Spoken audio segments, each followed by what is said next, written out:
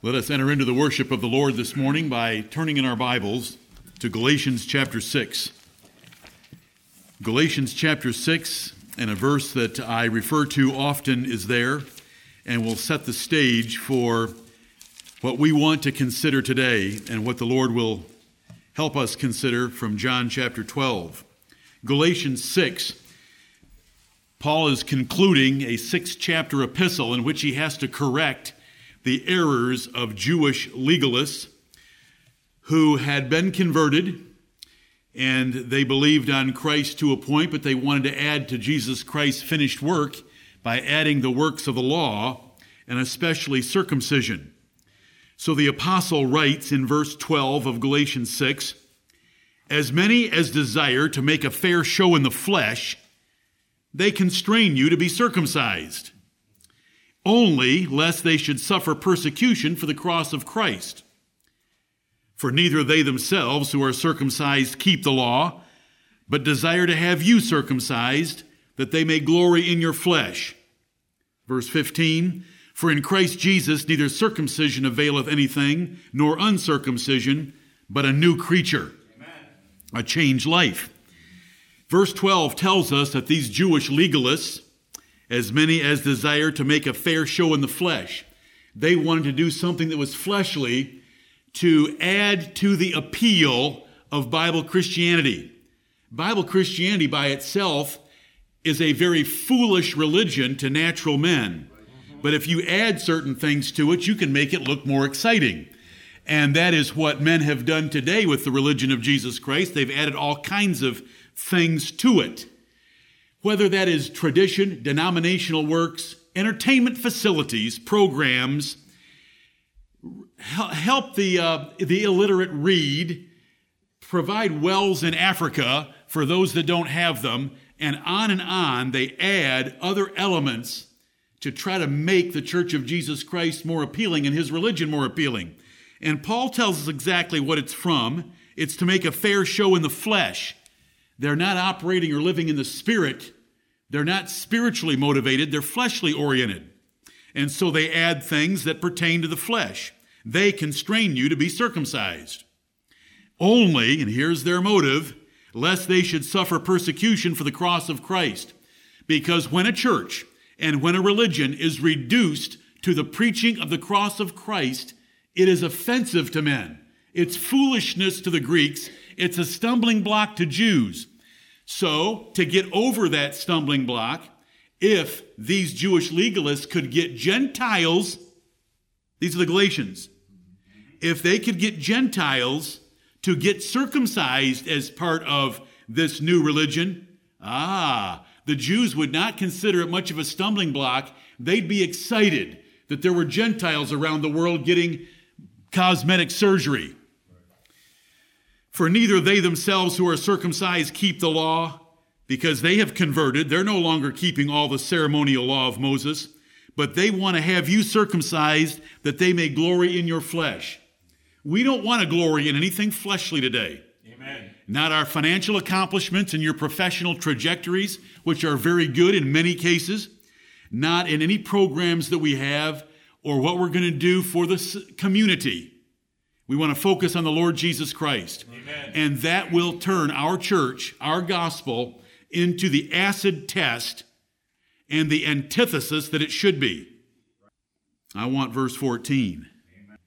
So different from those in verse 12 that wanted to make a show in the flesh and that were afraid of being persecuted for the cross of Christ. Paul was persecuted his entire ministry. "But God forbid that I should glory save in the cross of our Lord Jesus Christ, by whom the world is crucified unto me, and I unto the world." Amen. Paul did not want to add wood, hay, or stubble to the finished work of Jesus Christ and his death on the cross.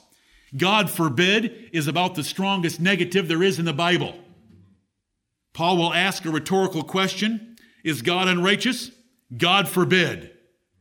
A very strong negative statement. God forbid that I should glory. I don't want to be anything like these Jewish legalists, though he had the best Jewish pedigree of them all. His father was a Pharisee. He was a Pharisee. He was trained by Gamaliel himself. And in spite of that, he did not want to glory in anything, not his Jewish attainments, which was God's religion, nor any of his past attainments as an apostle of Jesus Christ. God forbid that I should glory. What do you glory in this morning? To glory in something is to be very excited about it, for it to delight you and thrill you and give you great joy and gladness. What do you glory in? Don't let it be anything but the work of Jesus Christ on the cross. Amen. The apostle is teaching us something right here that we want to follow. God forbid that I should glory, save. There's only one thing I want to glory in, the cross of our Lord Jesus Christ. And that is not a cross on a steeple. That's a condemned image. It's not a cross on a wall in here. It's not a crucifix on your neck. It's not a crucifix in your car. It's not a crucifix on your keychain. The cross here is a metonym for the place where Jesus died for us, where he was lifted up between heaven and earth and gave his life for us. So we're looking at the word cross here metaphorically as where Jesus died. So it's the death of Christ. Jesus Christ and him crucified is how Paul would word it in 1 Corinthians 2:2. God forbid that I should glory, save in the cross of our Lord Jesus Christ. And then he explains the antithesis, and you're going to hear that word many times today.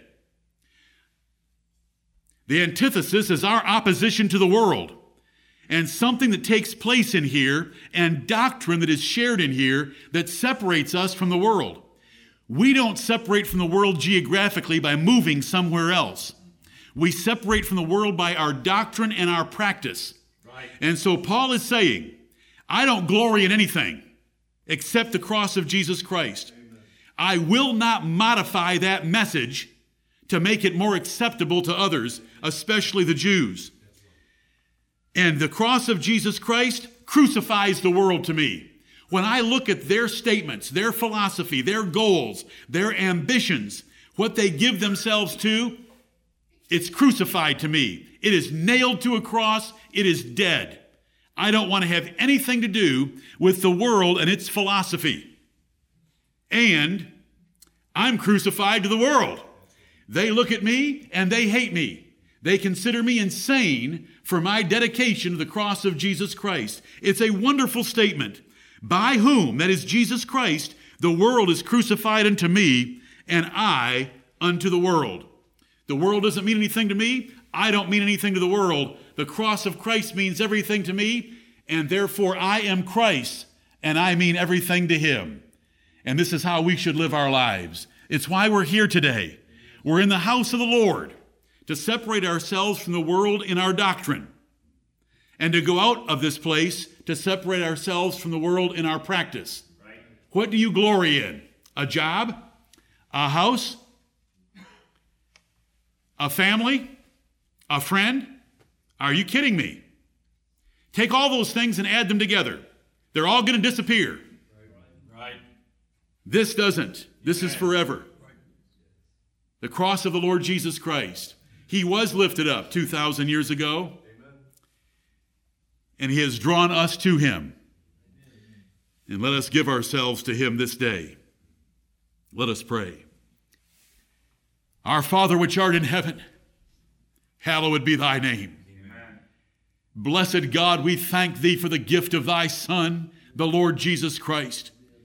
We thank thee that you did send him into this world, and he willingly came in the form of a servant, and was made in the form of sinful men, though no sinner himself. And he humbled himself to the death of the Roman cross, and was lifted up between heaven and earth as the mediator between thee and us. We thank thee for him. We thank thee for his willingness to come and lay down his life for us. And Heavenly Father, let it change our lives.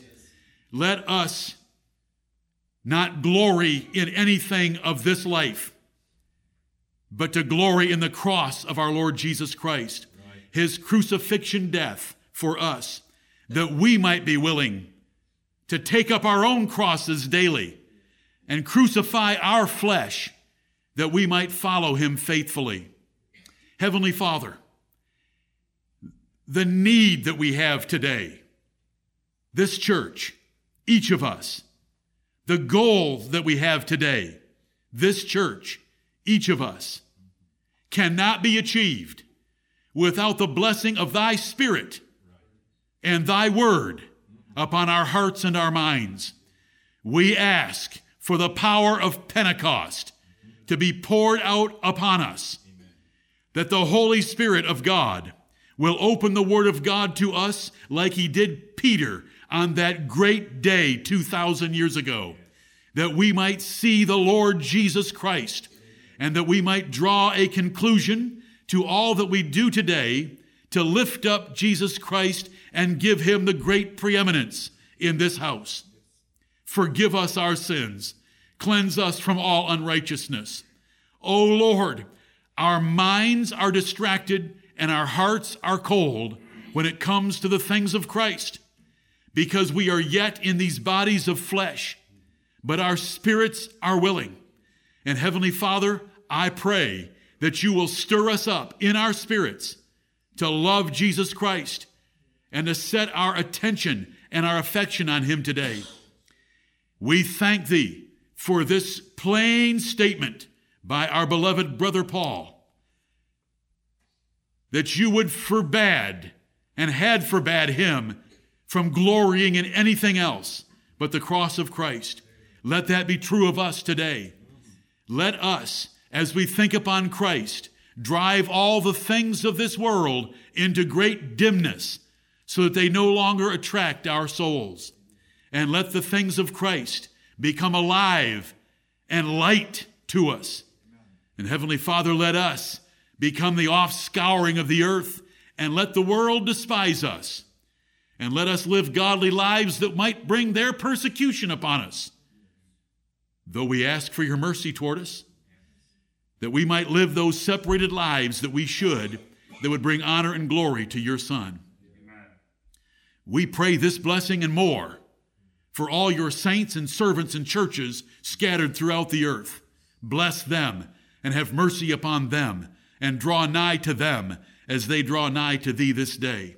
We thank thee for America, that we can live in such liberty and freedom to worship thee as we do this day. Yet we confess the sins, the great sins, the heinous sins of this nation that has lifted up its heart and voice and its laws against thee in so many ways. Heavenly Father, have mercy upon us. We thank thee for thy Son. Bless us to see him today, and help us, Heavenly Father, to see that you have called us out of this world. And while we do not need to leave it, we need to live different from it. Amen. And help us to do that. For we ask these things in the glorious name of Jesus Christ, to whom we dedicate our assemblies today and this, his day. We pray in his name. Amen.